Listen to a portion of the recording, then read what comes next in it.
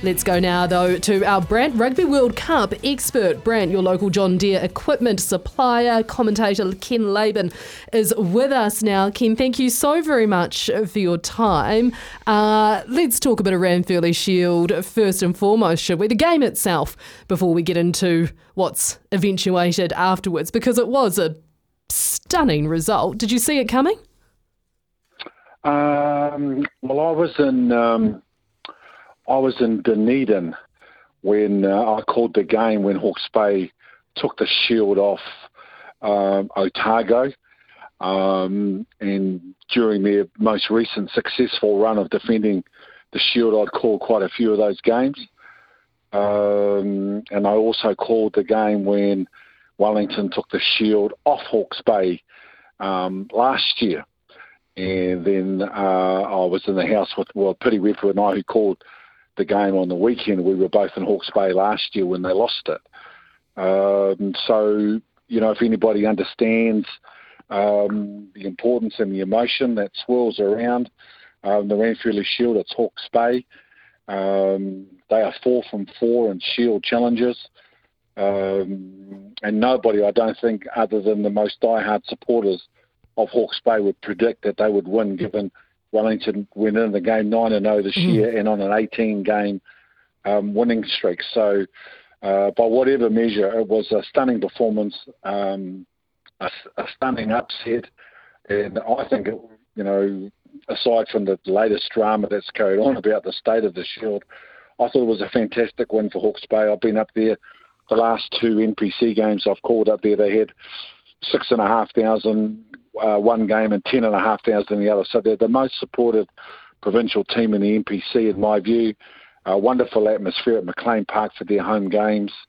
And you compare that with the declining and almost pathetic crowds that are turning up to a number of the other so-called big provinces. So, from that point of view, I'm really, really happy for Hawke's Bay to win the Shield. As for the drama that's followed in the last 48 hours, it's not the first controversy around the first Shield, around the Ranfurly Shield. They're not the first team to have some drama around the Ranfurly Shield, but whoever posted that online, either a Snapchat or TikTok, they need to find whoever that was, take him out the back and shoot them, because unfortunately for them, all this drama has really it's impacted negatively on the province, and they don't deserve that. The people who run Hawke's Bay, the rugby union, and it's a small world, a small country we live in. They're great people. It means a lot, but this is what happens when boys celebrate, get drunk, have some fun, and now with the 24/7 social media scrutiny that everybody's under, what could have been dealt with behind closed doors like we have since time immemorial is now a public debacle for them to have to deal with, unfortunately. Yeah, Ken, it's certainly very disappointing that, and I said it earlier, I struggle to believe that it's come from within the players, and hopefully it's from a member outside of the team that's acted in this way and then posted it online. It is certainly disappointing, but, it's such a great place down there, and they obviously had a very tough year, and it's just a bit of a mar on what would have been a special couple of days or a week down there in Napier. Yes, exactly. Mate, and nobody, obviously all the headlines are that they were snorting cocaine, but there's been no investigation, no inquiry, no evidence. It's all drama, and as we all know, bad news sells, and no one's interested in good news. So, everything will take its natural course. Mate, but, as I said, and as you well know, it's not the first drama. There are all sorts of stories floating around about the Ranfurly Shield and its history that we could never talk about publicly.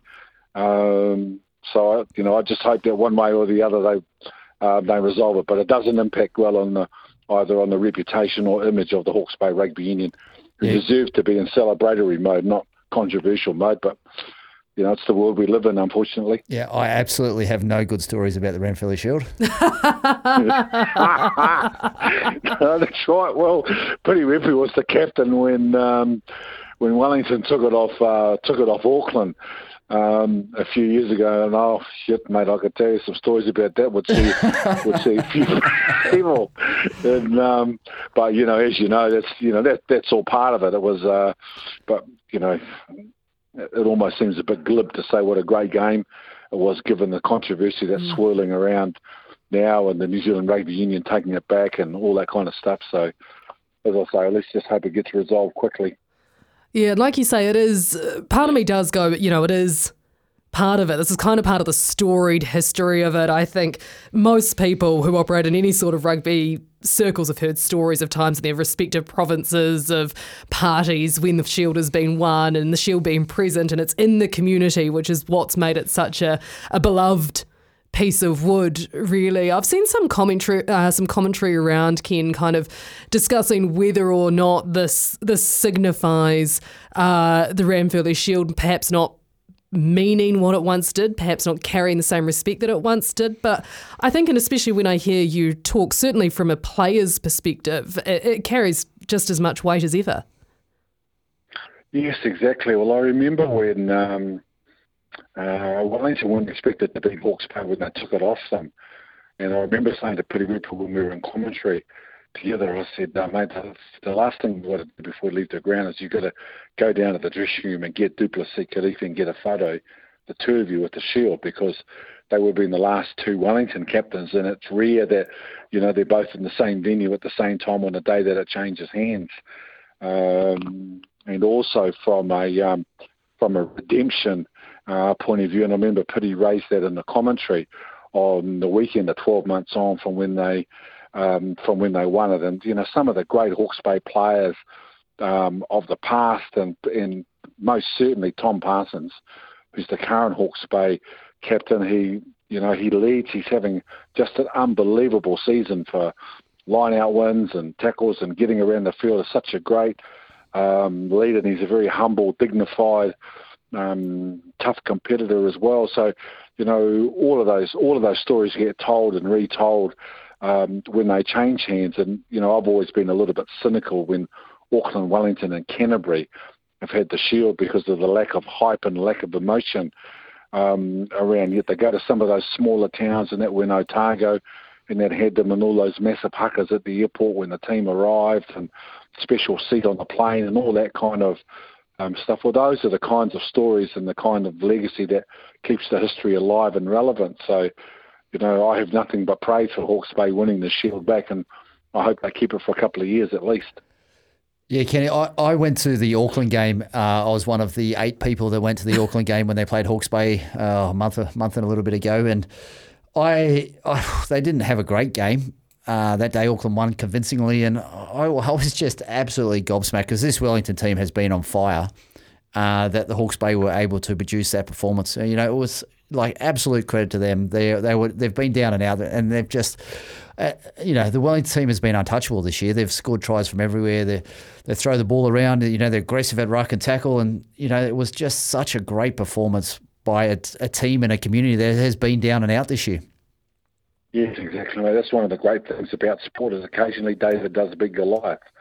And you look at the population disadvantage, you look at the sponsorship disadvantage, all of those things, and of course Wellington on an unbelievable winning streak.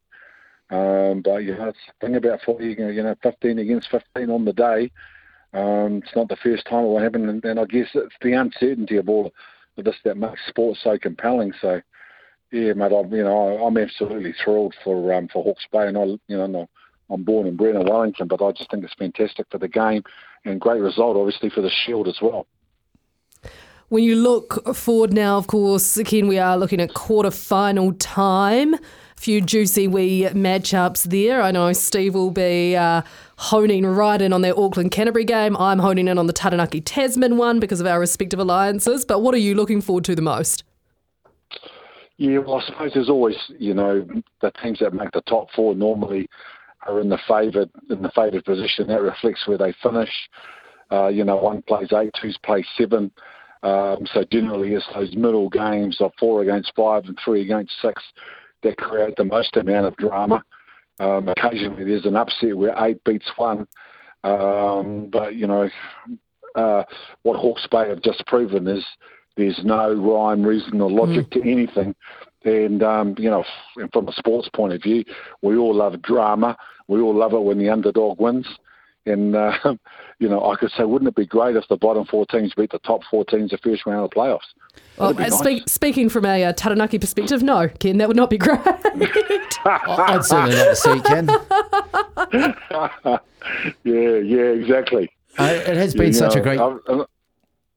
Sorry, mate. It's been such a great competition this year. Like Auckland getting beat by Manawa 2, and teams have been able to. Every team's almost beat every other team. It has been really interesting in that regard. Yes, mate. I watched the Auckland Northland game last weekend. Well, mate, if we want to bring back, hype and bring back interest and bring back drama, those are the kind of games that we need. And Manawa 2 winning and Northland coming within a whisker of beating Auckland. The middle of the road, Hawke's Bay tipping up Wellington on an 18-game winning streak or something. Those are the sorts of games and sorts of contests. I thought that Auckland Northland game also was one of the games of the year as well. Auckland were always expected to win that game, but they only got there by the skin of their eye. I thought it was. I agree with you, mate. There's been some terrific games in the NPC this year. Long may it last, I say. Let's talk Rugby World Cup now, Ken. The AB's performance over Italy, the absolute demolition job that was. Did they show enough for you to give you confidence now going to the quarterfinals that I think perhaps for many was lacking after that France test particularly? Well, I think, Italy have been in the Six Nations competition for 23 years, and 17 times they've come last in their competition. So they're the worst team in the Six Nations. And against an All Black team that had put in a couple of frustrating performances, they needed to aim up on the day, and they got not within the whisker of it. And essentially there was a number of top of All Blacks didn't play, so everybody's got their opinion on that. We have to put the All Blacks in the context of not being able to beat Ireland, South Africa and France the last time that we played them. So I think it was an encouraging performance. A game that they were always going to win, but we need to see them go against the big dogs to convince us that they're going to be the real deal at this year's World Cup. Unfortunately, the big dogs don't come until quarterfinal time. Steve, you had a question? Exactly. Yeah, mate. I just think. I watched the French game in the first round robin match, and I just, they said the first half they're amazing. The French were out on their feet and they were in all sorts of trouble, and the All Blacks were doing what they did, and then they came out the second half and just kicked all the ball away. I still think they're downplaying themselves a little bit and not wanting to show too much. I just don't understand why they came out in the second half against the French and kicked all that ball away. They had them on the ropes and let them off. And I just think, they've been in a training phase. They've been training hard. And I think there's a lot more to come out of this All Black team. Yeah, well, there were certainly some signs against Italy.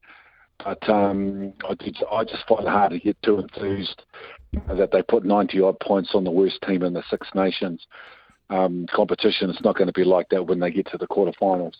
You've got to beat the teams that are in front of you, something that they've struggled to do so far. So, if they are keeping their powder dry, mate, well, we look forward to that happening. But you're not going to win the World Cup kicking the ball away, as we all know. Yeah, absolutely.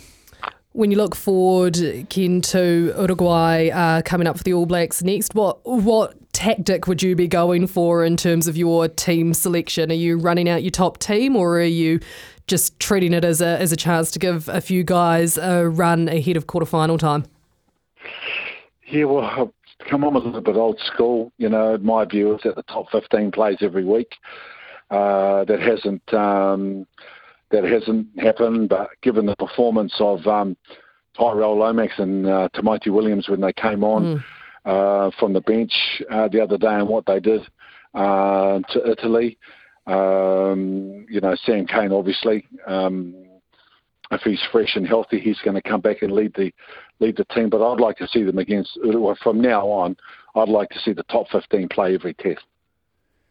Yeah, I agree. I think they have to go through the combinations again. Geordie hasn't played a lot of rugby. He needs to play some more. I'd like to see Will Jordan at the back. That's my only thing I'd like to see. But I don't think he's going to get a chance to do that this year unless there's an injury.